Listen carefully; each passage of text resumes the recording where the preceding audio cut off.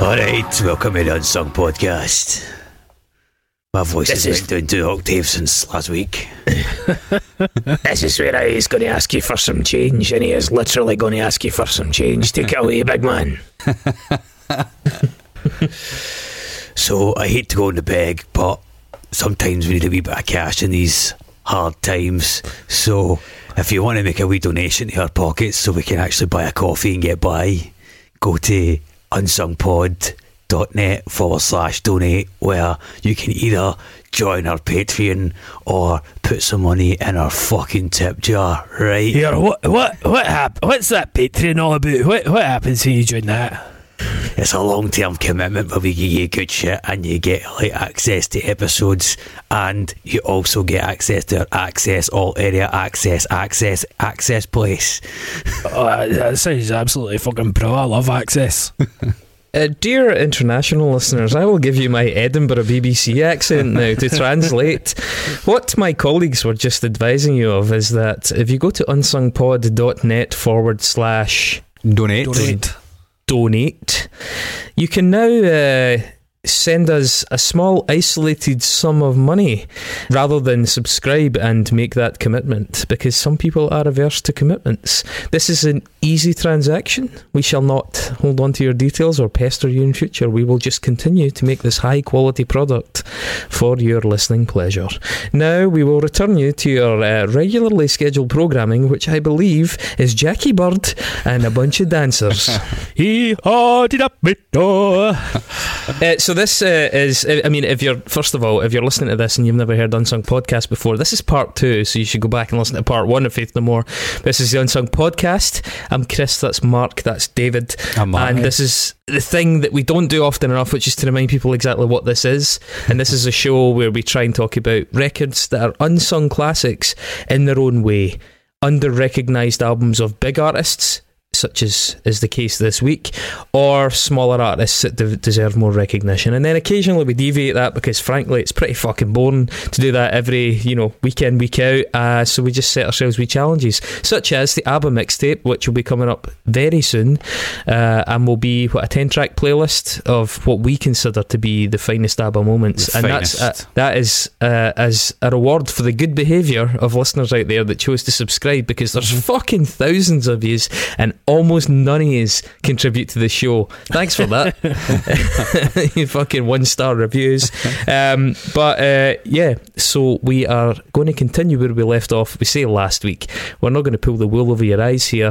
It's been about 3 minutes for us, but we are going to do Faith No More from the period of 1995 onwards. Go back and listen to episode 1 if you haven't. That covers the early days. 1979 this band started. Mental. But covers the early days, covers the really big albums, especially The Real Thing and Angel Dust, in reasonable depth. Has some hot takes, talks about shit quite a lot, but that's just what happens. So, taking us forward, in the year 1995, Faith No More brought out the album King for a Day, Fool for a Lifetime, which is the album that I have nominated as an unsung classic. We will return to that in greater detail shortly. That album was followed by a tour with Limp Bizkit, which is frankly fucking staggering, but that tour accompanied Album of the Year, the modestly titled what would that be, 6th studio album by Faith No More, yes, which was released in 1997.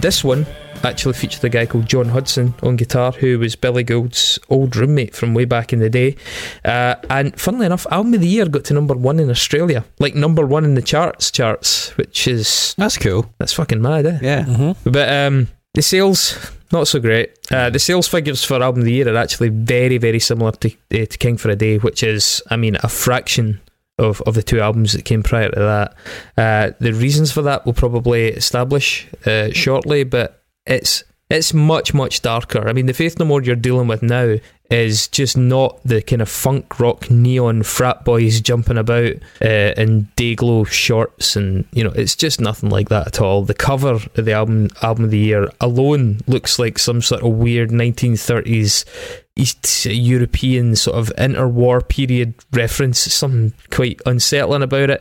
The album actually has a sort of thread of that running through it that's quite weird, a thread of sort of, I wouldn't say fascism, but like sort of proto-fascism. There's the Paths of Glory, for example, being the titles of one of the tracks later on.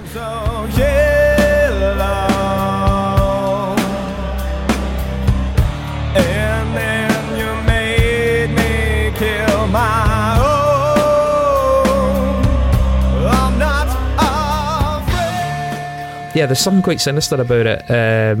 One of the standout tracks by a mile for me is a song called Strip Search, which is this dark, almost like electro thing that they did. It's a really beautiful song, actually. I think it's a really, really good bit of music.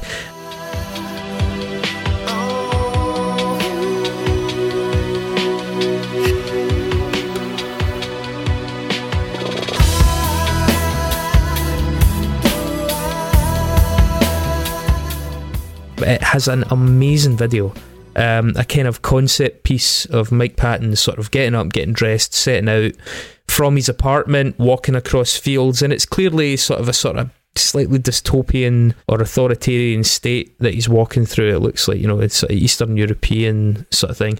And again, it kind of contributes to that overall atmosphere. The video has a great twist in it.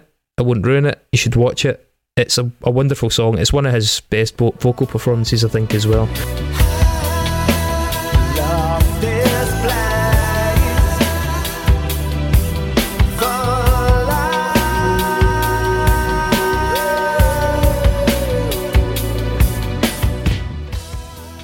The album doesn't really lend itself to singles very well, which perhaps explains its sort of, or partly explains some of its sort of disappointing performance, but it did have a single called Ashes to Ashes, which was the sort of advanced single on it.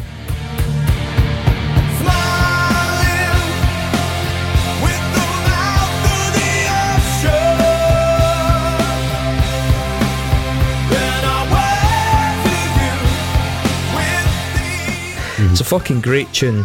It's an really odd tune, an oddly written song, but the vocal performance by Patton in it is like spectacular. He's at his peak here, I think. Vocally, I think he's at his peak. He really, really is. It's a big song. He's got a big voice. Actually, did you ever see Faith No More on Top of the Pops for Ashes to Ashes? No. So Faith, they've made some appearances on Top of the Pops over the years. Some of them are a little bit sort of tongue-in-cheek. The one they made with Ashes to Ashes has an interesting backstory though, because Mike Bordon couldn't be there.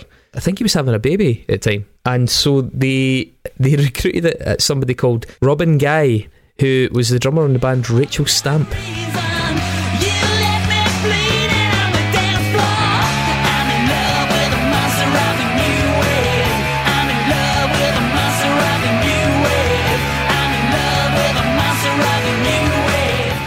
Rachel Stamp, who I remember for maybe the singer had blue hair. I think that's literally the only thing I remember about them. They were a sort of glam rock sort of vibe from like London. Yeah, exactly. They were kind of part of that Brit rock thing, but they were like the glam sort of Bolan-esque sort of side of the Brit rock thing. But Robin Guy was a big fan of Faith No More, and he got a call from I think his agent saying, Faith No More are going to do Top of the Pops, do you want to stand in for them?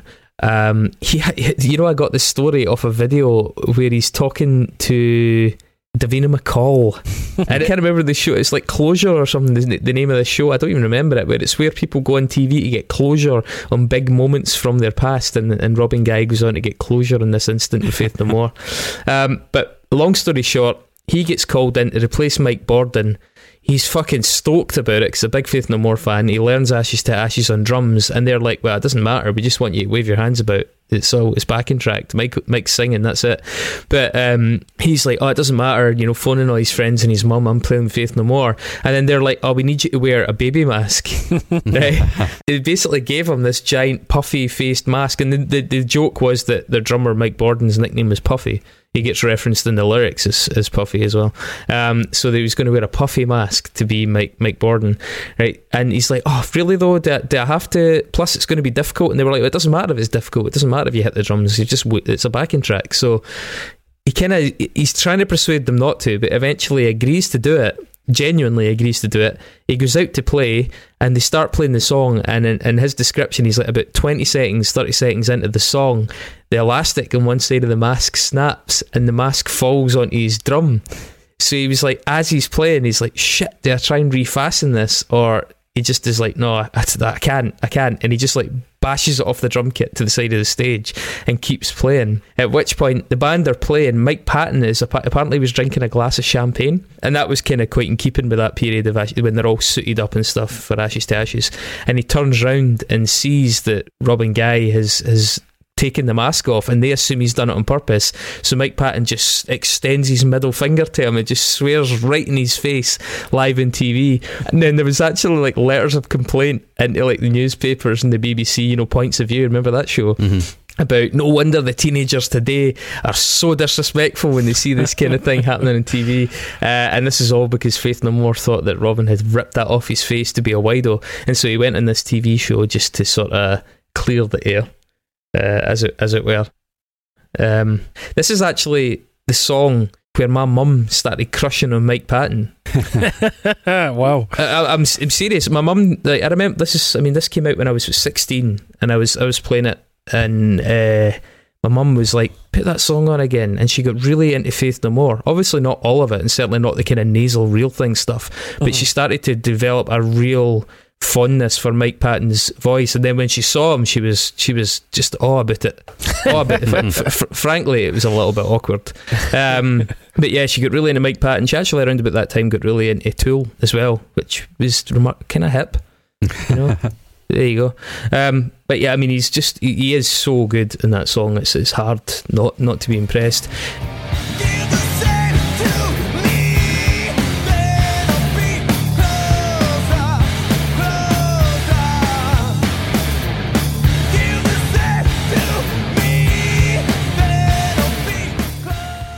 The album has some real fucking lowlights as well. There's a kind of lounge cabaret song called She Loves Me Not, which is fucking stinking. It's not very good.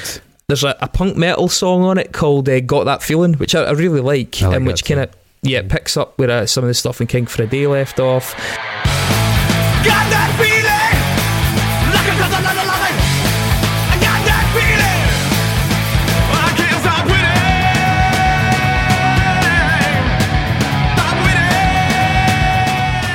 And there's two really dense, dark songs near the end, 10 and 12, Paths of Glory and Pristina.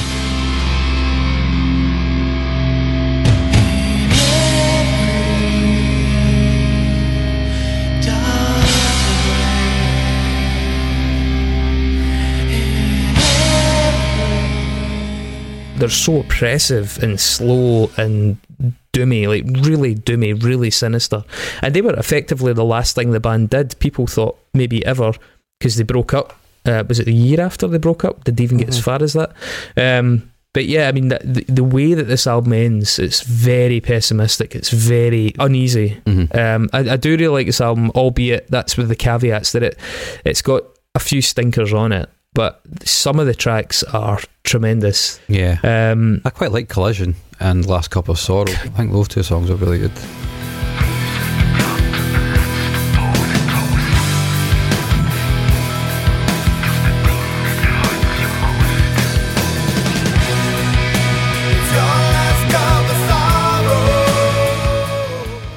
Yeah, I mean, Last Cup of Sorrow. Collision's first tune, isn't it? Yeah. And it's a big start. And Last Cup of Sorrow was one of the other singles as well. An odd choice, maybe, but it got some pelters from reviewers when it came out.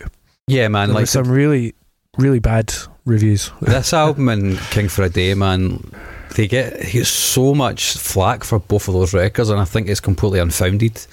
And Pitchfork gave the album of the year 2.4 out of 10, which is fucking ridiculous, man. Yeah, Rolling Stone 1.5 out of 5. Wow. Fast Forward Weekly 1 out of 5. It seems like a lot of these reviewers were comparing it to younger bands and like new metal and stuff like that. Mm-hmm. And the narrative just seemed to be that this was a band that had their, success in the 90s, used to be cool, and they were just old farts now, even though it's 1998. 97. It's 97. Yeah, 97 when it came out. Yeah, I mean, yeah, what did Pitchfork say? Biscuit. Album of the year leaves one feeling like waking up and finding last night's Hughes Condon. Sure, the ride was fun while it lasted, but what remains is just plain icky, and you definitely don't want it in your CD player. It's just a rubbish review, isn't it? It doesn't make any sense. I mean, the thing is as well, that album review must have been done retrospectively, because Pitchfork was barely a glint in some wee keyboard warrior's eye back in 1997. So some smart arse has decided to appraise it retrospectively and still come to the wrong conclusion. Whether or not you think it's a great record, it's the panning that it seems to get is I don't understand it. Frankly, fucking hell. Even Album of the Year has fared and aged a hell of a lot better than most of the new metal contemporaries that surrounded it. Yeah. Well, that's it. I think like a lot of the folk that were reviewing it were going, "Oh, this isn't Limp Bizkit, or this isn't Cold Chamber." My God, exactly. Oh, these are like these old Stuck in the Muds that were doing funk and rap. They haven't down-tuned their guitars or anything.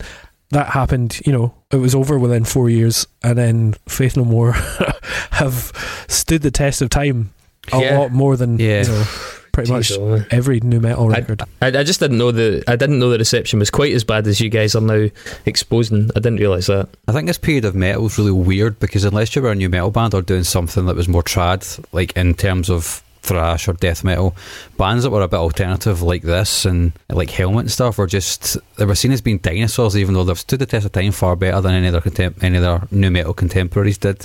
And they're just kind of tied to this idea of, these guys were definitely like the proto new metal bands. Well, they clearly weren't.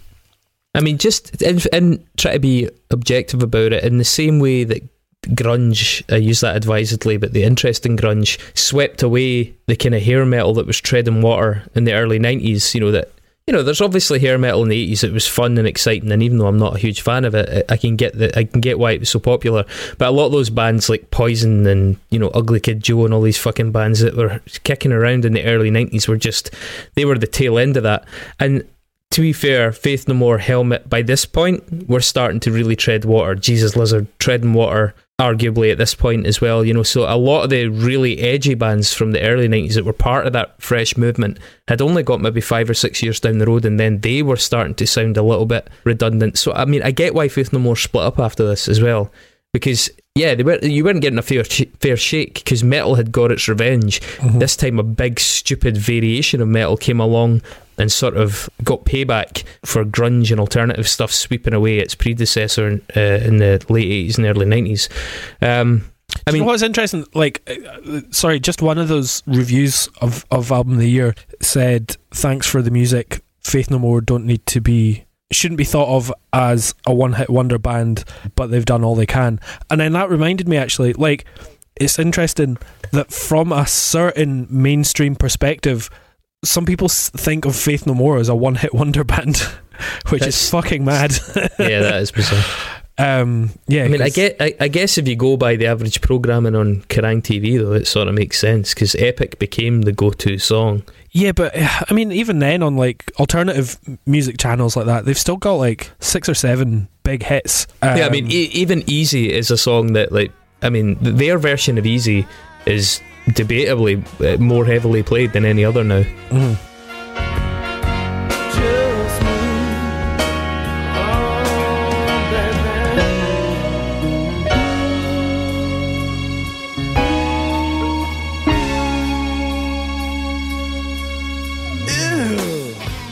But yeah, anyway. Yeah. But yeah, so that wasn't actually their last album. 2009, I think, word had kind of started to seep out. They'd originally dismissed it, and then they did reform and start doing a bunch of shows and tours, which obviously surprised a lot of people. There was no sign then of any new records coming out. The record Sol Invictus didn't appear until 2015.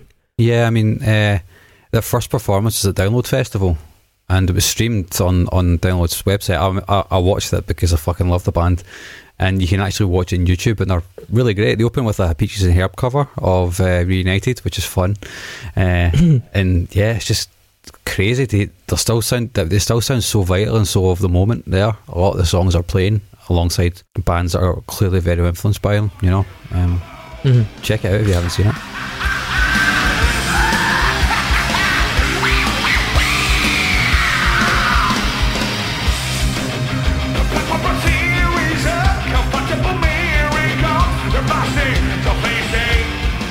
There was a bit of a gap. It said like they played a few shows over the next couple of years, and then it sort of petered out. And then in 2014, they supported Black Sabbath in Hyde Park and played 2 new songs. It turned out they were going to release an album the next year. Yeah, Sol Invictus.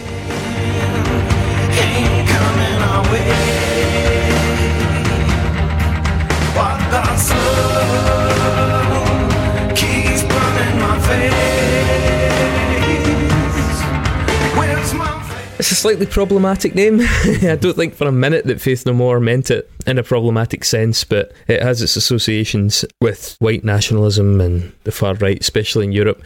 But it's not a great record. I mean, it's fine. I don't think it's a bad record. I think it sort of sounds like a collection of B-sides from the Album of the Year era, though. There's some ideas in it. There's like acoustic guitar and stuff that ties in with some of that period. I think the song Superhero is probably the most interesting and it's probably the most consistent with the previous standards that they'd set.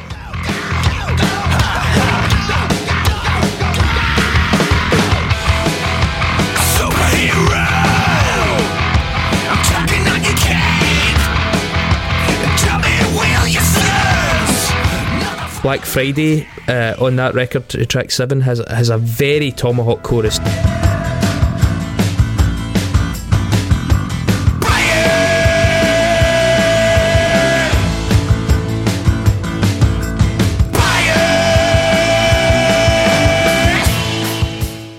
Bearing in mind that Mike Patton had been doing some pretty good stuff with Tomahawk prior to that, and the vocals as well are the kind of double vocal effect is a lot more akin to the kind of Tomahawk work.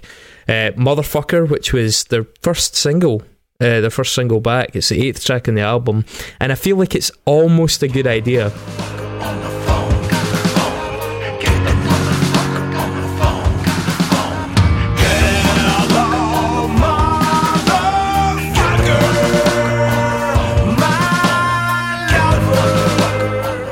It's a bit too basic. I'd kind of be surprised if Patton loves that Sol Invictus album. I feel it's something Faith No More did, but I think I never really know what to make of Patton's decisions, like I've said, because some of the bands have ended up touring, but it doesn't seem to meet the standards they'd set. And regardless of what people said about Album of the Year, it's a good record. It's got some very, very good moments on it, and Faith No More had pretty high standards from the Patton era onwards. I just don't think this really lives up to it. It feels like a collection of rarities rather than an album.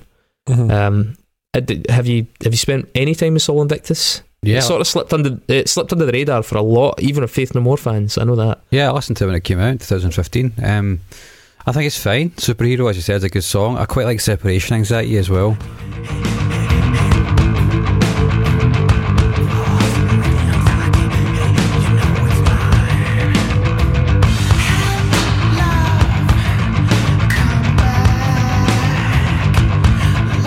I think that's pretty cool, and Rise of the Fall's pretty cool as well.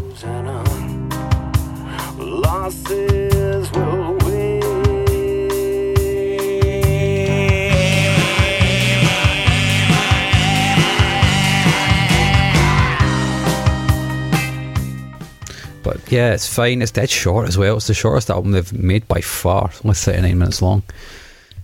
Yeah, I kind of filed it away along with the new Refused record and the new... Did At the Drive-In do a new record? I can't remember if they did. Yeah, they did.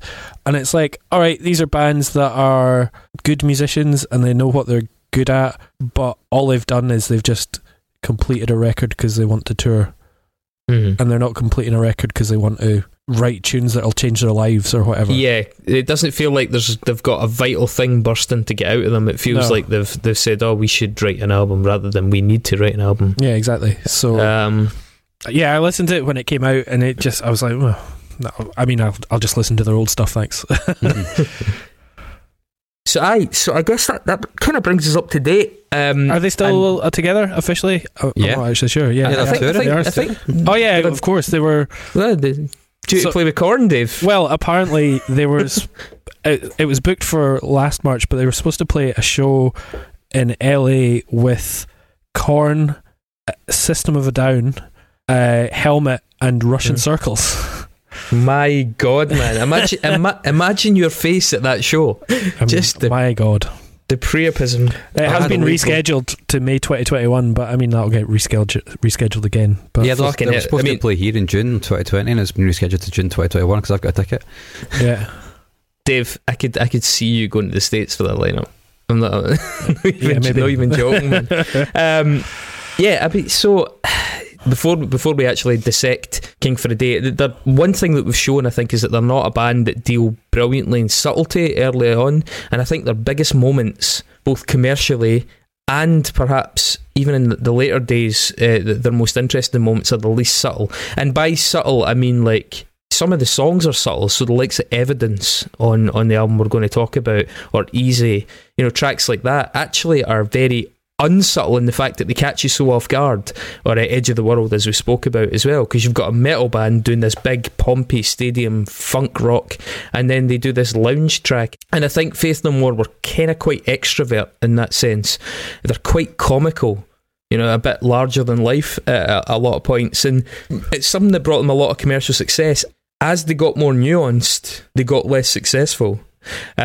But they spent years and years developing basically no sound.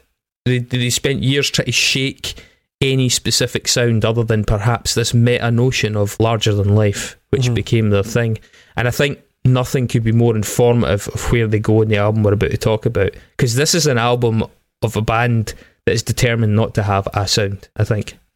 Yeah, it dabbles in the extremities of everything they could do sonically, with an entirely new guitar player as well, which is a whole vibe in and of itself. Yeah, for the first time in a long time as well. Yeah, this is the first time the other three kind of core members of the band have played with a new guitarist. Dave, you actually mentioned the cover earlier on about how it's so iconic. It's actually from a graphic novel called Flood by Eric Drucker. Really, really brilliant cover. Like, it really stuck in my head from the early days. It's just such a fucking brilliant, striking image. I was a big fan of that. It did have really low sales compared to the two albums prior, fraction of them.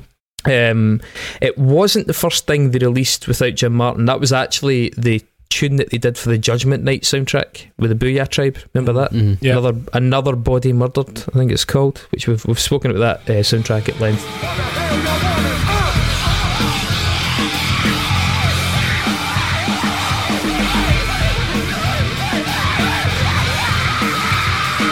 I'm making deals for deals to make a kill, and anyone looking gonna get that ass killed. They really transition on this record. They continue an evolution, I think, where the silliness becomes, I think, more apparently self-aware. I mentioned that earlier on, where in the earlier stages of Faith No More, when they say things like it's so groovy, it's out of sight, I'm not entirely sure if that's ironic, whereas by this point I'm pretty confident that the things that seem OTT are definitely ironic. They've established that, and they just are better at telling the jokes, if that's a kind of appropriate way to put it.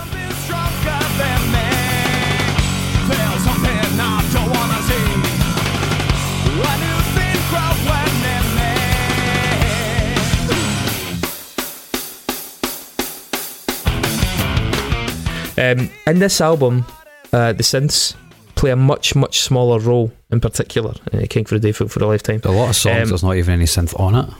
Yeah, no, obviously, I take it you guys know the reason for that. Yeah. Roddy Bottum had lost his father around about this time. He's also, as we mentioned in the first episode, He was very close to Courtney Love. Clearly, Cobain killed himself in 94. He spent a lot of time with her around that period. And also, something which I think is not mentioned and probably plays a fairly large part, let's be honest, is the fact that he became addicted to heroin himself. It does decrease your productivity. It seems to, unless your productivity is howling at people in the street and slumping in doorways. But I think this album sounds fucking terrific. It was recorded by Andy Wallace, a guy who's at this time, 1994-95, his stock was peak. I mean, he'd exploded with the miracles that he worked on Nevermind, and ever since then he'd been in very high demand. And yeah, the drums in particular, I think, in this record sound terrific. Now, I mean, I'm going to take this up with you, and this is an issue I have with the album overall. I think the production is too good. I think it's like crystal clear, perfect, thick, and like, so on my first listen to this record, you know, since we decided we were going to do it, which is actually, you know, my first listen to it in about 12 years, it's like the production is like a big sort of jazz band, like Tower of Power or something, like one of these, you know, really white jazz bands. The drums remind me of when you used to go to the pantomime, and like the drummer down in the orchestra pit would have like the most amazing pearl kit, and it would just sound fucking amazing. And you know, he was obviously an incredible session drummer, and it was you know, mic'd up to hell. It's got all the production, but to me it just somehow loses a bit of character. And then another thing that I guess runs through it slightly is, I mean, the guitars sound fucking massive on this, much fatter, a lot more low end. Most of the instruments are double tracked, especially guitars, and I think that weirdly enough leaves Mike's vocals actually sounding a little thin sometimes, because he is I don't think he's double tracking his vocals or whatever. He's just coming out with one fucking amazing performance, and he's got incredible technique and he's doing amazing melodies, but the actual, compared to how thick the guitars sound, it just leaves him slightly flat sometimes. Yeah, it sounds weird saying that Mike Patton is overwhelmed by the production, but I just think his voice is overpowered by the rest of the instruments on this sometimes. I mean, I think it's an interesting point. I would say it's probably why this album feels more like an alternative rock album to me than a metal album. Yeah, sonically, it is thicker and dirtier and a bit more. It doesn't have the pop production where, as you say, the vocal is really pushing right out of the mix the way that like Epic does. But it sort of ages better as a result for me. It feels a bit more underground, a bit rawer. It's a better.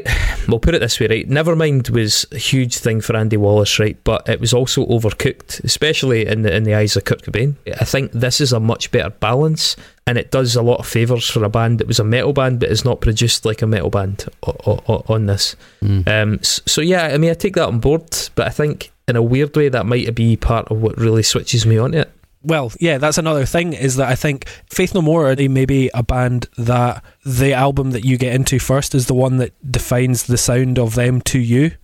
So for me, I heard Everything Is Ruined when I was 7, and Angel Dust became my go-to record, and therefore when I listen to this I'm like, oh no, guitars are too fat, specific things aren't conforming to what I think Faith No More sound like to me, and it's a very nostalgic and emotional connection that I have to that band, and therefore if this was your first record that you got into, then everything else doesn't sound as good as this could be. See, before Mark jumps in, I would say, don't you think that's exactly what Faith No More wanted though? See, just the way that they operate, that kind of like constantly throwing you curveball like track to track. Yeah, they're like, I totally respect it. I get what you're saying, you're right. It does often depend on your starting point. And yeah, I'm more of an alternative kid, so this appeals to me more. But I do think it's consistent with that gravitation they made away from like cheeseball funk to something much kind of cooler and more alternative and less immediately classifiable. Yeah. Mike Patton's on record is saying he prefers the kind of vocal mix where it is lower in the mix, just like another instrument. It just shouldn't be the forefront of the mix, in his opinion, and that's definitely the case in this album. It's also very dry though, which may be something that you're kind of picking up on as well. There's not a lot of reverb on it. I can add a caveat there. It's not dry. The thing with Andy Wallace is he's such a fucking master of his craft that he's able to put reverbs in where you don't really hear the reverbs. I mean, it's that thing about mixing. Like, you can mix a reverb in so that it's really apparent, or you can actually really...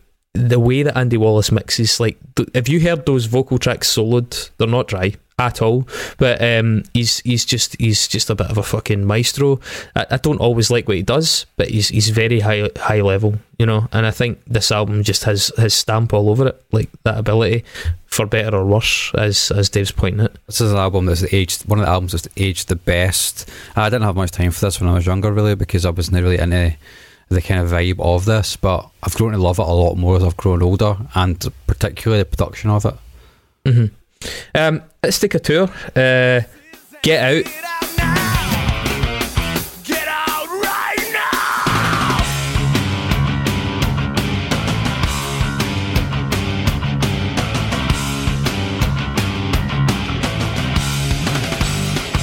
I mean, Faith No More do a really good job of starting records. Let's just make that really fucking clear. I mean, pretty much every record we mentioned, even the one after this with Collision, they're great at starting records. They don't mess about. You know, just get you straight in, whether it's from out of nowhere as well. You know, just like, all right, it's a party, let's get started. Great immediate start to it. It's the punkiest at this point in their career that they've ever sounded.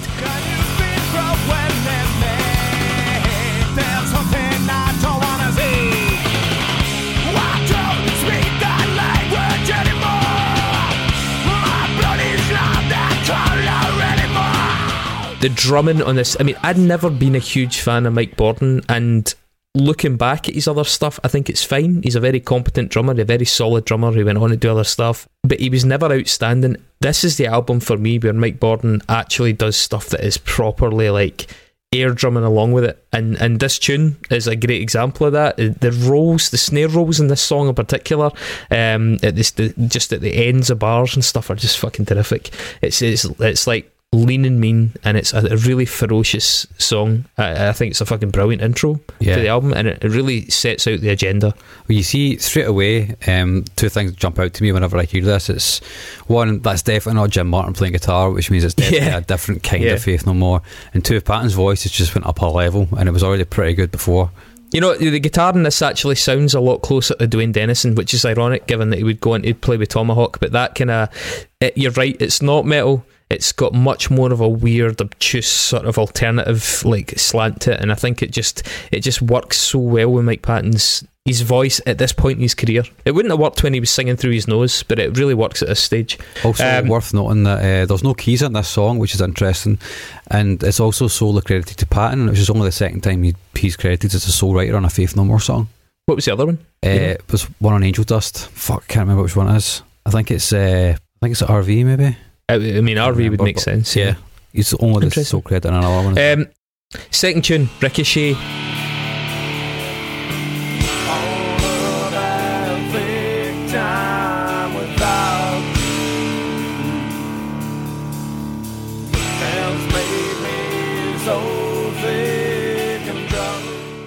It's an odd choice for a single, but a big fucking tune for the band at this point as well. I don't quite know how they wrote this song. It's a really, really odd, like from a songwriter's perspective, it's very strange. I can't imagine where they started and worked back or worked forward. It builds brilliantly. There's some great scales in it and some nice doubled. This does have some doubled vocals in it. It does. Yeah, really cool. Although I think this is one that when the vocals aren't doubled, it's because he deliberately goes off key. And where that would have worked because of the slightly sort of thinner pop production on the previous two records, because you've got such a fucking fat bass and fat guitar under it, you're like, oh, it just sounds like he's out of tune, but he's not out of tune, he's like doing a little flourish. If everything else was a bit lighter, then I think it would sound better. It does have some sort of slightly wonky scales in it. This one kind of hidden beneath it. It's the second tune in a row as well where they've done this really on-beat snare.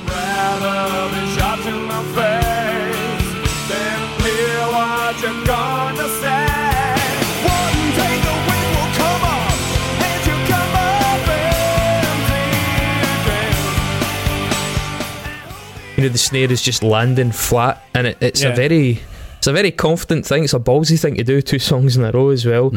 There's a fantastic synth in the pre-chorus to this. Like, this is probably the best bit of synth on this album, and the lyrics as well. I think this shows like a sophistication that, I mean, lines like "it's always funny until someone gets hurt and then it's just hilarious" became sort of like mantras for Faith No More fans. I mean, there's even like fan sites called that, you know. It's some great sardonic lyricism in it. The big chunky riff in the chorus of that song is just amazing. I love it so much, and I love the vocal mix in this, even when it's not double tracked. I'm a big fan of that song.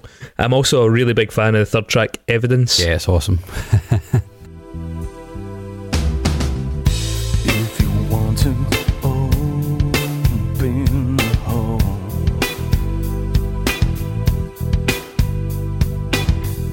just put your head.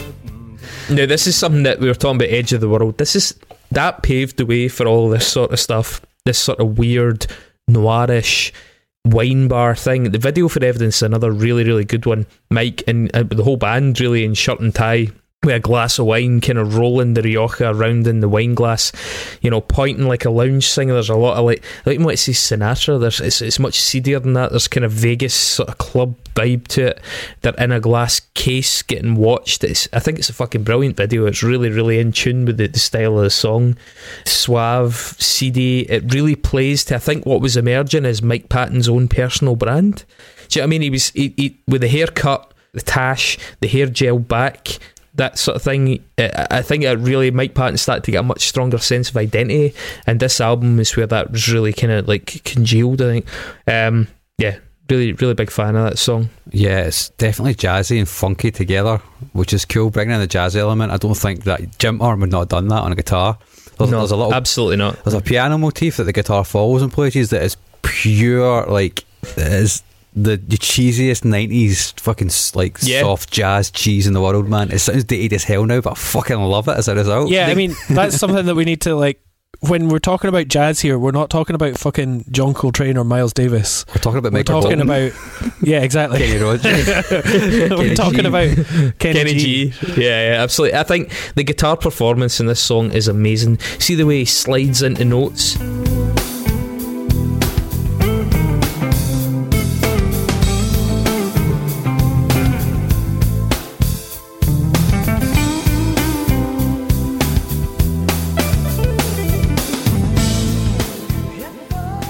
It's just that little thing. It's fucking tremendous. Trace Bruins is a very, very good guitarist, and Mr. Bungle, the variety, the insanity of that group requires such a diverse skill set, and it's totally on display on this album and in this tune in particular.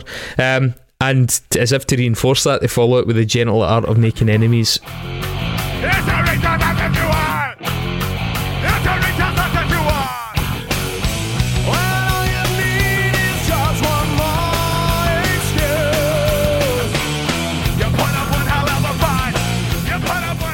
Great track title when you're a teenager. Has our lyrics like, "Don't you look so surprised? Happy birthday, fucker." Yeah.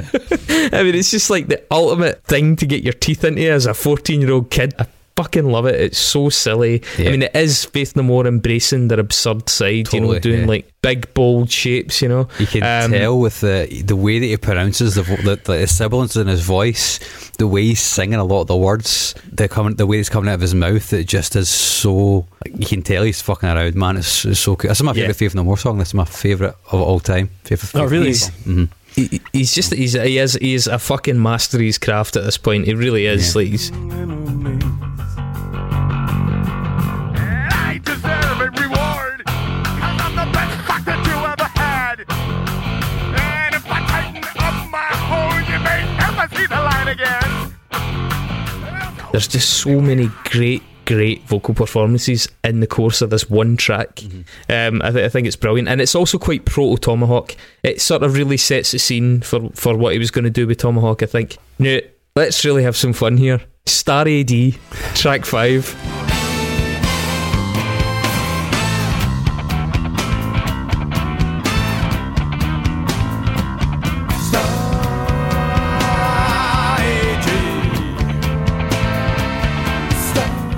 What in the holy fuck was going through their heads when they? I mean, here, I want to be clear. I used to hate this fucking tune, and I love it now. But I love it only because I engaged with it, and that kind of quite conceptual, like, this is stupid as fuck. Like, what were they doing? Going into this kind of big band 70s funk TV music. It's so tacky, it's so absurd, and it's so unnerving. You know, it's really, there's something really perverse about it. It's like,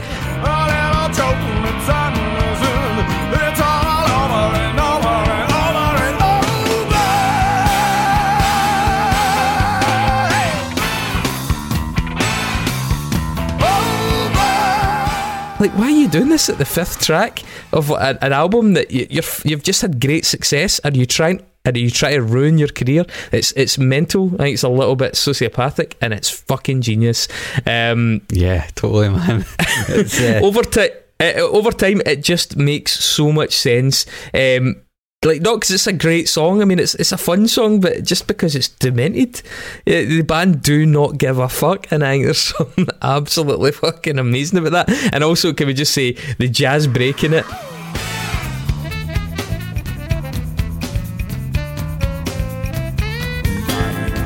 Is dry, like a fact of history.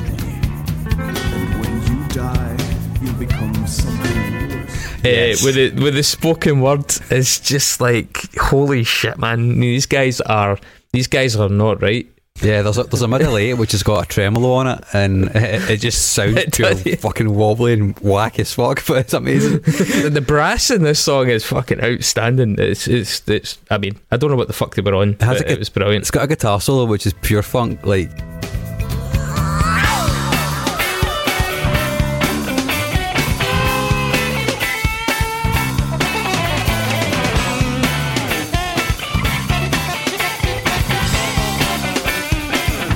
Hit the Prince buzzer because it could come out of a Prince song. It's just totally funky, man. You're absolutely right. The Prince buzzer is well deserved for that. You're totally. And again, as if to underline how they are just not up for playing ball, Cuckoo for Kaka, track 6.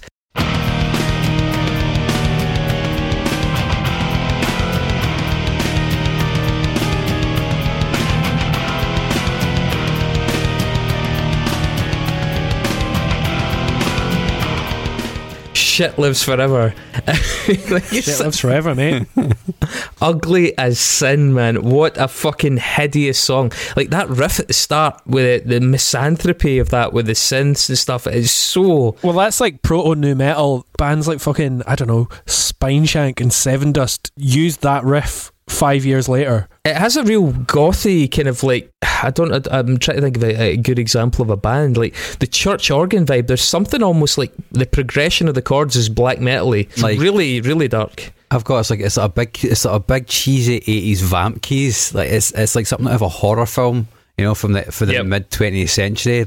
You can totally hear it in like Rocky Horror Picture Show or something like that. You could, like, that's the vibe it kind of gives me in the choruses, and then it's got some fucking mental riffs, and it's heavy as fucking plays as well, man. Patton's vocals in it are top shelf. Good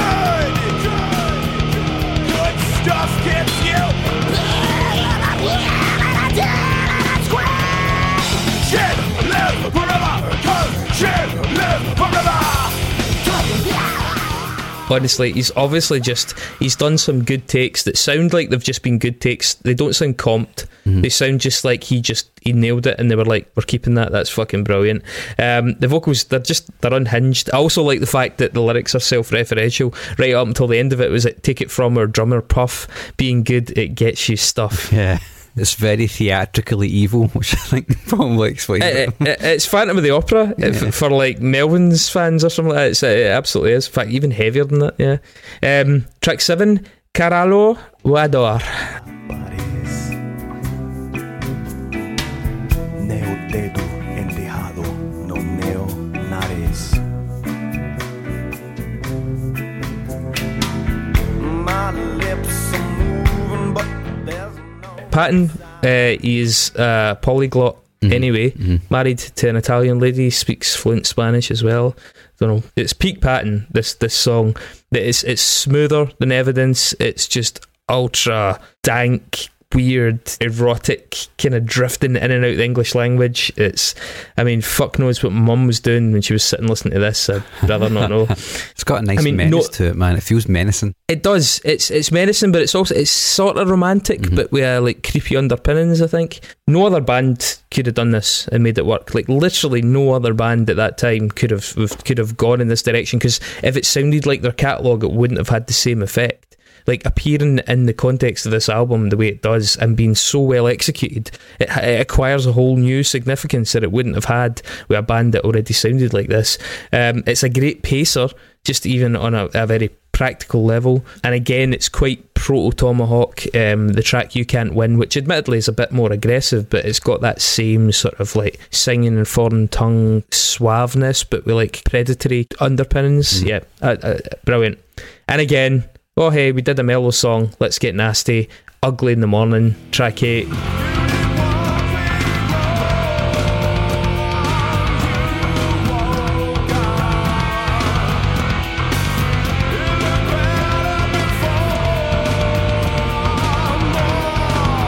I mean, it's fucking... The vocals on this song are fucking demented. Rabid.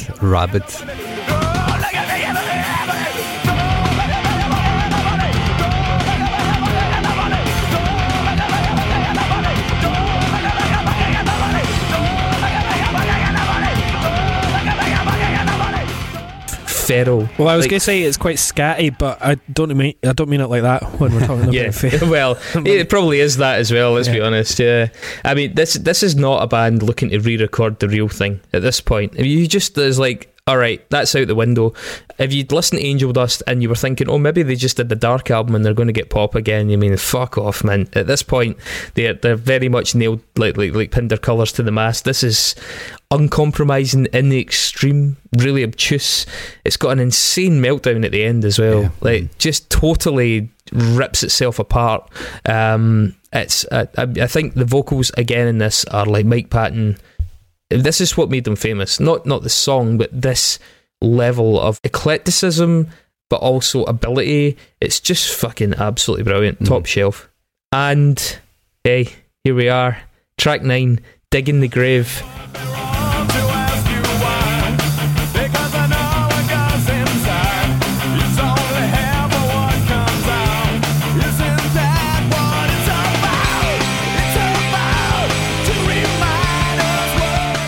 Genuinely one of the best songs in the 1990s in my book. I think it's... Is that because it just sounds like Bad Religion? Don't sound like Bad Religion, you fucking... No, but heathen. This is like big power chords. It's big and cheesy, like man. Mike is just singing, and it sounds like pop punk. Like to me, it sounds like it could be Offspring or Bad Religion or something. I think you're a bit jaded. Jeez. No, I'm not saying that's a bad thing. I'm just like... But let's turn to our resident expert, Mark. Does this sound like pop punk? A little, I guess. But they were always in. They were always. I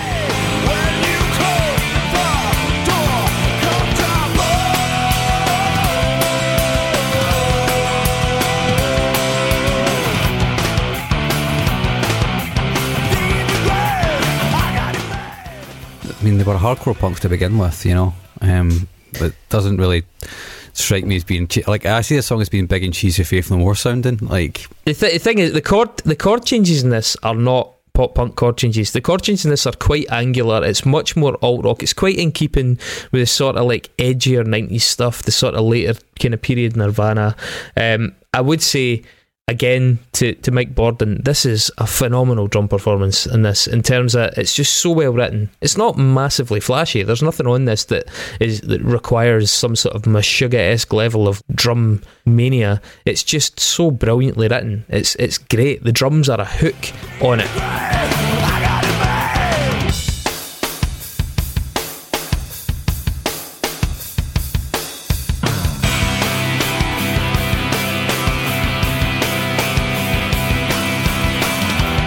You know, you actually find yourself playing along with the flams. It's the bridge bit, the break in the bridge. It's terrific. Every single instrument on this song is pulling its weight, and it's just, I think it's such a great little concise snapshot of everybody in this band fucking killing it. Like, because Patton's vocals in this are excellent, but they're not over the top.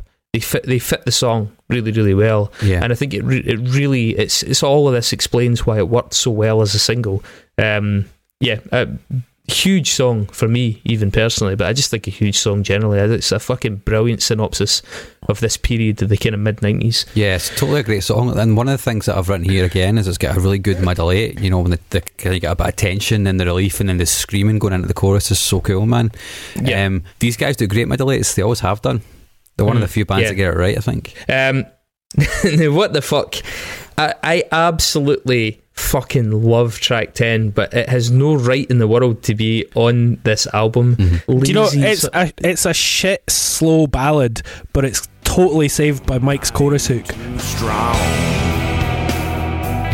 And this ain't easy to say. Take this bottle.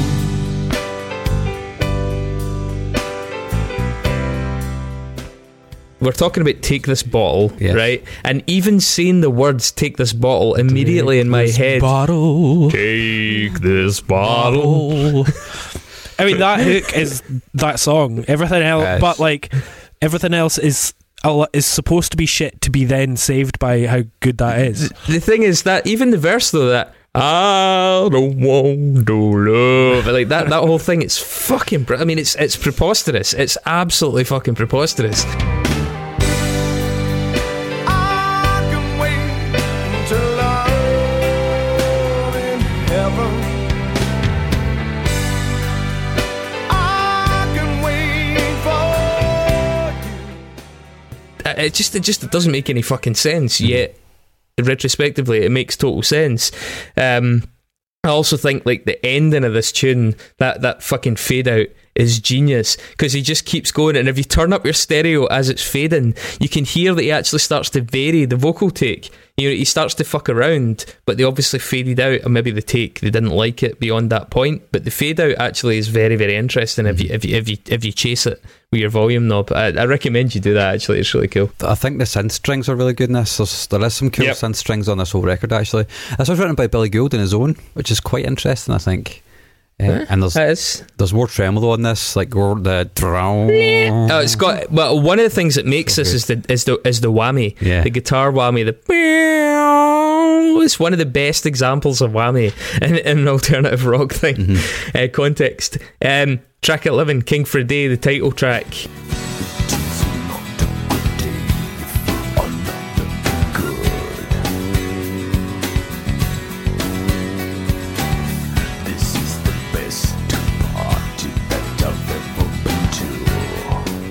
It's probably sonically the closest to Sol Invictus, the last album.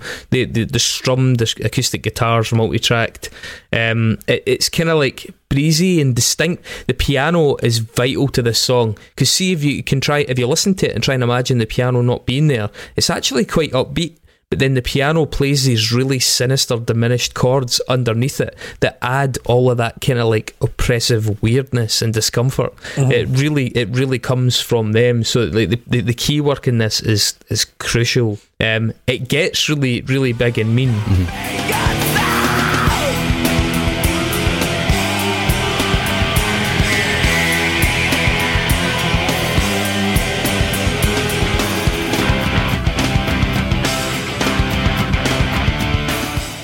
And then it obviously descends into that whisper of "Don't let me die with."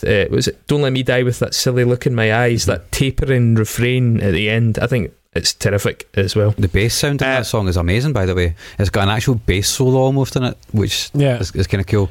Also, this is the only song that's credited that's got Bottom as a credit on it, and he's not credited in any other song on this album, which is quite interesting.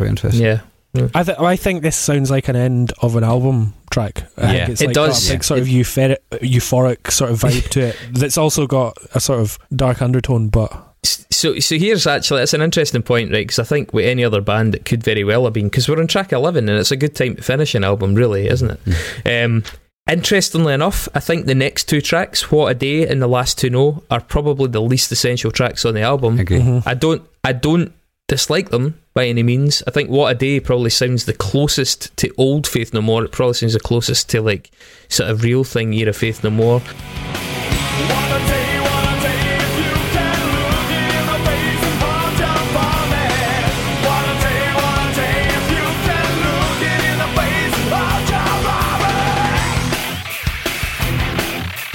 it also just uses the same riff that they've used in Ricochet or Gentle Art as well, like that sort of. Yeah, the delivery's quite different. It's a bit funkier though. It's got more of that kind of like much earlier 90s sound to it. I think it sounds like a new metal song. A wee bit, yeah, absolutely. One thing about it, it's got Mike Patton starting to really play with vocal effects processing. Did you hear that? Yeah. You know how it became a big part of their sets where he'd have that little vocal effects unit, and this was what he did with Tomahawk and a lot of his other projects. So that song really features that, and it's got a good hook at the end. But it is probably the song I'd cut first if I was cutting. And The Last to Know, I think, is good.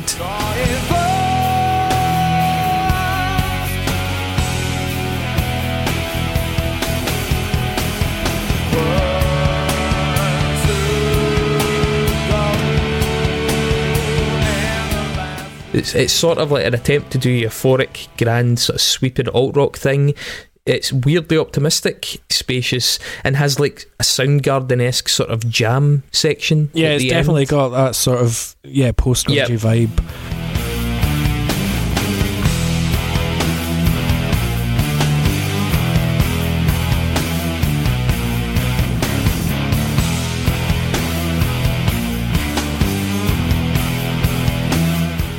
This would be a first one off for me. I just think the word I have is plodding. That's what I've written stodgy. This is kind of one of these songs that Faith No More often fall into this trap, is where they'll do like a mid-tempo number that shouldn't really be on the album, and most of their albums have that on it, I think. So the thing is, right, if Faith No More hadn't stopped at King for a Day and they'd finished with these two songs, you'd be like a little bit let down. But for me, they redeem it with the fucking absolute unadulterated genius that is Just a Man. Fucking hell, man. Track 14.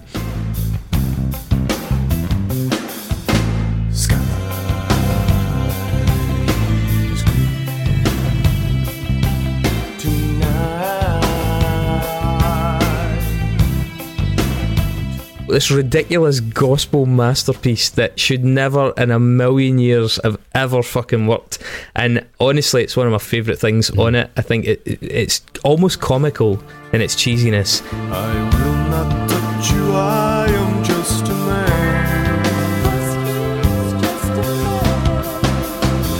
man. Man was born to love, though often he has sought, like Icarus, to fly. And it is totally joyous with the fucking layers of gospel singers, Patton starting to riff on the vocals, like really, I mean, I just think it's terrific.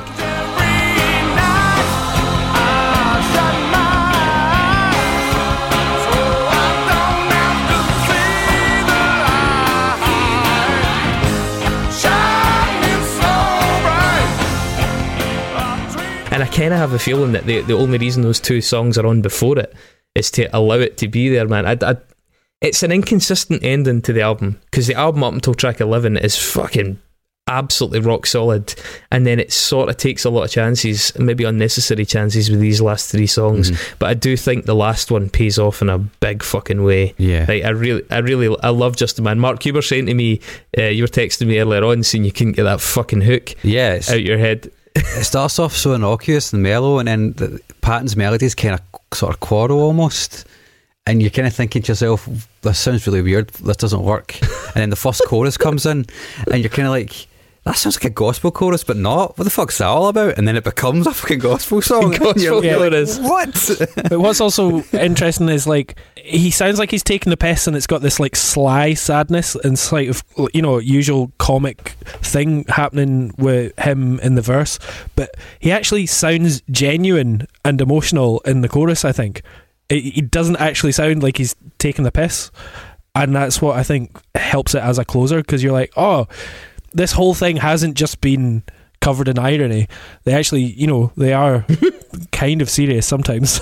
I will say as well, one of my favourite bits in that song is that little moment where the bass goes ba-doom, doom, ba-doom, ba-doom, boom. It's like a fucking Seinfeld riff in the middle of this song, man. I just think it's fucking great. Look, I totally concede, just in summary, that this album's 56 plus minutes, 56 and a half minutes, right? If we were contesting that it was too long, I would say that's potentially a fair criticism. And as I've said, I would take 12 and 13 out if I had to. I do think, though, that this is a band that are I mean, they're just totally not precious about their sound. They're a band that are really determined to shake off any sort of like sense of like pigeonholing that could have possibly been going on with them. They found the whole trappings of like super rock stardom absurd. It didn't work for them on tour. It didn't work for them professionally. It was probably quite restrictive in terms of the places that they wanted to go musically. So I'm not really that surprised that they did stuff that was like difficult and awkward and maybe slightly ill-advised for in the eyes of others and most others. And we're trying to be very sort of like, we're trying to be very critically pragmatic here and say, well, this could have been a perfect album if you'd cut out 10 minutes of these unnecessary songs. This band didn't really give a shit about doing that, What they did do was go on like a fucking voyage of discovery with a new guitarist, a new producer. They didn't know what they were going to find, and they've said that in interviews, that one of the most exciting things about this record was they had no idea what they were going to produce. It was like a new era for them. They'd been in this sort of fairly stable lineup for a decade, well, minus Patton, he was 8 years at this point. But they didn't know what was going to come out, and it sounds like an album of discovery. It sounds like an album with no guardrails, where everybody's just like, take loads of fucking chances, let's see what we do. It should have failed. It should have been a fucking mess. It should have been a disaster. And honestly, 26 fucking years later, this album still totally works for me. And I don't mean ironically at all. I think it's fucking excellent. I think it's an excellent bit of music. I think it's got all the right mix of self-awareness and general sort of earnest sort of love of gospel and silliness. It's a fluke, but it's something that makes Faith No More all the more special for me. And it's the reason that I don't feel about them the way I feel about bands like Primus and that, where I'm like, right, okay, yeah, that's cool, whatever, don't really want to spend that much time with it. This, to me, made Faith No More something special, and made Angel Dust better, actually, because I liked this so much. It made me more open to that album, and even some parts of Real Thing, and certainly Album of the Year. So, yeah, I think it's fucking wonderful. I think it's horribly overlooked. Even just on a song-by-song basis, you can put it up against alt-rock, punk metal of the era, and it's better. Mm-hmm. Pound for pound. I mean, you say that, but I mean, it still sold 1.5 million copies worldwide. Yeah, which was like, what, a fifth of the previous album? Yeah, it's a third of the previous record, but compared to other bands of that time, it still sold more records than most alt-rock bands that are doing. Yeah, but it sold a lot of those records by virtue of the albums that came before it, though, and it didn't have big singles in the same way that those albums did. I mean, albeit Dig in the Grave is quite fondly thought of, but yeah, I mean, I think the albums that came before it certainly contributed to probably at least half of those sales, man. And it didn't sell a lot at the time at all. I think it sold about 200,000 in the UK, in Europe, versus like 1 million and a half for the one before it. So I mean, it was met with like confusion. I think it's aged very, very well. That maybe explains why it's sort of had consistent sales over the years. I don't know. I can't really summarise it, but I think it's, in the context, subjectively, compared to the other stuff, I completely stand by this as a nomination. I think it's the template for Unsung for me anyway. For me, this is the zenith of Patton, Gould and Borden's songwriting prowess together. They're like you said, Chris, they're taking chances. It shows their love for music in general, which is, I think, the reason why it sort of changed with me so much. Is it's an album which, yeah, it's not afraid to take chances, that's definitely true, but it also shows they just love playing music and chucking like just a general love for different genres of music and try to make it all work. It could have failed. It could have quite easily failed. It's actually somewhat of a miracle that it didn't fail. I think that maybe Trace Spruance is part of the reason why it didn't fail, because he's so accustomed to trying to wrangle various different genres together in the one song. Absolutely, yeah. And Patton had obviously been away doing stuff with Mr. Bungle, so as a songwriter he was getting better at juggling those various different things and also indulging his wackiest notions. But also like flexing his vocal muscles, because he went away from singing this wah, wah, wah, wah thing to doing all these different voices, screaming, like scatting, doing gospel, crooning, bellowing. He just did everything, and that's what Mike Patton became famous for, and it's hardly ever showcased any more comprehensively than it is in this album. Maybe California by Mr. Bungle showcases it as diversely, maybe, but certainly this would be the one I'd use if I was trying to demonstrate Ollie's range. Well, it goes without saying that it goes in for me. I think it's a great. I think you've made a good case for it, and I think it's the best Faith No More album, probably. So I don't even want to contest it's the best one. I understand that Dave's got a real, like, really into the previous ones, and I would totally concede that Angel Dust, the case could be made that Angel Dust is better. I think it's definitely the most unsung one, though, hands down, definitely. Yeah, I'm not going to argue that this is unsung when it comes to Faith No More, and you can't really. I'm not going to nominate any of the others that aren't Angel Dust or The Real Thing, because I think this is the best of those, and I don't think The Real Thing and Angel Dust are unsung. Cool. I guess my issue is just that, like, when I first listened to this in the car, I went, I got to track 10 or track 11, and I was like, yeah, this is fine, I'm enjoying it. And then I just put on Angel Dust, and immediately I was like, fuck, this is better. But I'm totally aware of the fact that I totally rinsed The Real Thing and Angel Dust for years as a teenager. They were formative for me as a music fan, and I'm coming to this, dry, as it were. I have warmed to it, since first going back to it a couple of weeks ago, and I really like where it stands in the narrative arc of the band, and the fact that they don't give a fuck. So yeah, I just personally, I think it's a 7 out of 10 compared to 2 9 out of 10s that came before, but it's still a fucking really solid 7 out of 10 overall. All right, nice one. That brings us to the Nexus. The Nexus. Who's first? This is the first time we're seeing Nexus tonight. Will it be the last? What do they have in store for us? Not good for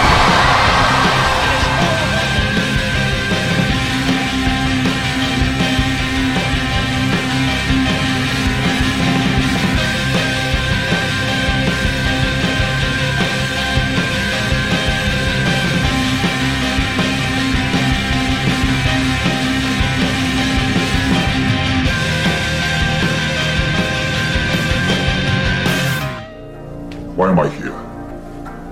You're in the Nexus. This is the Nexus. For you, this is what you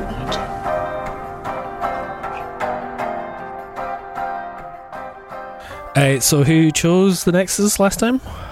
The Nexus was courtesy of Mr. Tommy Smith, and he chose Walt Whitman. Mark, you're a nerd. You want to tell us who Walt Whitman is? Walt Whitman is one of the most famous American poets of all time. There you go. That pretty much sums it up. There's your dinner. Right, so Faith No More was my choice, which means I take the lead. I really like this one. It's not mega long, but it's good. Faith No More features Mike Patton. Mike Patton was in the band Fantomas, who I don't think we mentioned them even once. Fucking brilliant. I'm sure we'll talk about them at some point in the future.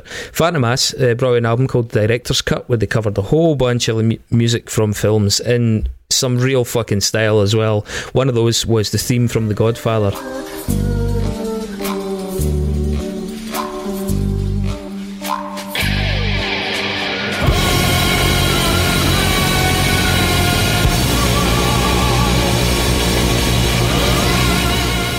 The Godfather was directed by Francis Ford Coppola.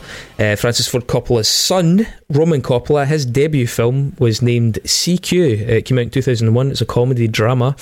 And the official soundtrack for CQ was released on Emperor Norton Records. Just as a wee bit of side information, Emperor Norton Records also released soundtracks for Lost in Translation and The Virgin Suicides, as well as records by Air, Ladytron, Felix the Housecat, and a whole load more. Okay. Emperor Norton Records is actually named after Joshua Abraham Norton, who was also known as Norton the First, Emperor of the United States. Alright, so Joshua Norton basically crowned himself Emperor of the United States from 1859 until his death in 1880. He was born in Kent, actually, in the UK, but he moved to San Francisco in, I think, about 1848, 1849 when his parents died. And he was a financial speculator, investor. He lost a fortune investing in Peruvian rice, which the story of that is in itself actually quite fascinating, because it was to do with some kind of rice blight in China. So he put loads of money into Peruvian rice thinking, I'll get rich, and then he didn't realise just quite how much rice they had. Anyway, when that happened, there was some sort of legal case where he fought to try and avoid losing all his investment. he lost in court, and he basically vanished off the radar. He was just seen as this burnt out investor that had lost all his cash. Well, he reappeared in 1859, declaring himself the Emperor of the USA. I don't quite know how he was declaring himself that, but he made a big thing of declaring himself as the Emperor, right? And actually, he was from San Francisco. He lived in San Francisco, and city residents began to kind of entertain this. He was quite an endearing figure. And so some of his rules that he would pass, so he decreed that there would be a $25 fine for anyone that referred to San Francisco as Frisco, which I believe is still to this day quite a popular sort of bugbear amongst San Franciscans. He also at one point called for the dissolution of Congress, no doubt because he was a bit disaffected with his loss of money. The city of San Francisco at one point awarded them custody of two famous stray dogs from the city, one called Lazarus and the other called Bummer. Hell of a name. He was also in some ways quite an admirable figure. He appeared at public rallies to oppose anti-Chinese rhetoric of the likes of the Working Man's Party of California, which is quite a sort of xenophobic workers' party at the time. At one point, he eventually met with Emperor Pedro II of Brazil. He was also the only... no, this was a bit of a diss, but he was the only US leader, inverted commas, ever formally recognised by Kamehameha of Hawaii. That was mainly because he fucking hated the USA, so they decided to recognise Emperor Norton. And eventually he dropped dead on a street corner in San Francisco in 1880. So Emperor Norton, during his time alive, repeatedly wrote letters to Queen Victoria of England suggesting that they should get married to promote harmony between the UK and the USA. Needless to say, that never actually happened, right? Queen Victoria of England actually sent the first ever transatlantic message via Morse code in 1858 between herself and President James Buchanan. Morse code was invented by Samuel Morse, and Samuel Morse featured in the 1940s series of famous Americans stamps alongside Walt Whitman. Hey. But by the way, Samuel Morse, I didn't realise this. Have you ever seen Gangs in New York? Yeah. You know the Nativist Party in Gangs in New York, the whole Tammany Hall Nativist Party thing. Samuel Morse was part of the New York City Nativist Party. He was a vehement anti-Catholic campaigner, hated them, and famously refused to remove his hat in front of the Pope during a visit to New York City, which caused a lot of scandal. Wow. Apparently a real prick. There you go.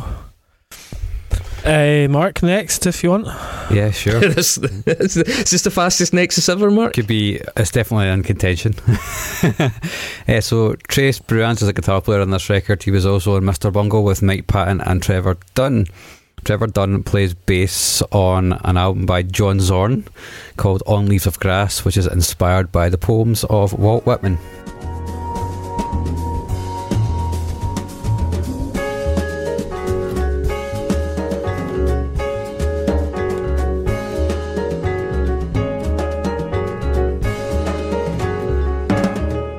That is quick.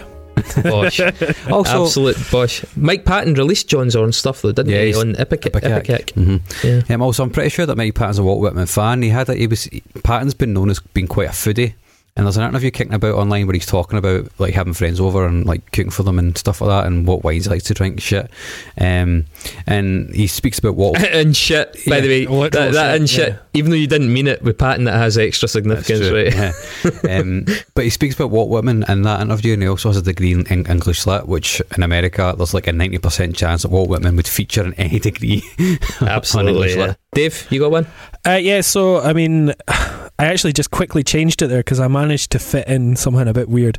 But so I've got a little interview here. Faith No More getting interviewed on UK MTV in 1995, and it's the MTV Coca-Cola report. So obviously just some sort of random corporate little advert thing, and they're just chatting shit.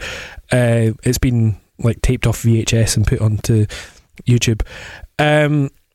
Coca-Cola is a large drinks company based in Atlanta, United States, and in 2012 they presented and produced a short 3D computer animated short film called The Polar Bears, which was produced by Ridley Scott, written by David Reynolds, and it's based on Coca-Cola's iconic polar bears, released on YouTube on 2012, and it's like, Oh, can I stop you for 2 seconds? By the way, did you know that Ridley Scott basically always he got famous doing adverts, Yep. and he did the Hovis advert, the Yeah. famous Yeah, Hovis yeah. advert of the kid pushing a bike up a hill. I only found that out like 2 weeks ago. It fucking blew my mind, man. Did the famous Apple one So- as well? The one, the big 1984 big one. 1984 Apple one with the Mac. Yeah. Sorry, man. That just I'm so glad we got to fucking shoehorn that fucking weird Ridley Scott fact in. No, well, that's quite alright. So, yeah, it's like a little 7-minute plot about a family of polar bears to make you want to drink Coca-Cola. Some of the polar bears were voiced by Megan Price, Jonathan Adams, Lin-Manuel Miranda, and Armie Hammer. Oh, All right. Now, Armie Hammer Cancelled. is cannibal. recently been in the news for sending texts to a woman saying that he quite fancies eating her. So, you know, that's interesting. I think that's romantic. But Armie Hammer appeared in The Man from U.N.C.L.E. 2015 remake of the classic 60s sort of spy thriller TV series. Fucking loved The Man from U.N.C.L.E. when I was a kid, by the way. It was amazing. That film was written, I believe, or no, executive produced by David Dobkin, the American director who's done such varied delights as Shanghai Nights, Wedding Crashers, and Eurovision Song Contest The Story of Fire saga. That's so bad. So bad, that film. David Dobkin went to high school with a couple of other filmmakers, including Spike Jonze, Jeff Tremaine, who they obviously met and chatted about Jackass, and they went to high school at Walt Whitman High School in Maryland. Oh, nice. Which is a public high school in Bethesda, Maryland, and it is named in honour of Walt Whitman. Fantastic. I don't want to be a pure prick, but I think it's Maryland. Maryland. Yeah, they've made that up. It's Maryland. Maryland chicken. Yeah, absolutely. They got it wrong. I agree. Cool. Job done. So, where does that leave us? What are we going to do next week? Well, it's surely fucking time for ABBA mixtape. ABBA fucking mixtape. It's gotta be this done. has been 3 years in the making. Yeah. 3 fucking years. He's paid for it, or at least 0.001% he has paid for it. So the rest of you are getting it. You're like all those people that want to be the one not to get the vaccine but just get herd immunity, aren't you? Okay. Alright, well, great. Fucking ABBA. See you next week. Flares, glitter, disco pants. I'm going to get that mad haircut. I mean, my hair's grown, so I could just cut the fringe straight in. Please do and that. I'd be laughing. Please do that. Yeah, like Benny. Cool. I mean, that is going to be some fun listening. Oh, yeah. I'm totally into that. Oh, yeah. What's Swedish for goodbye? I don't know. We'll find out. IKEA.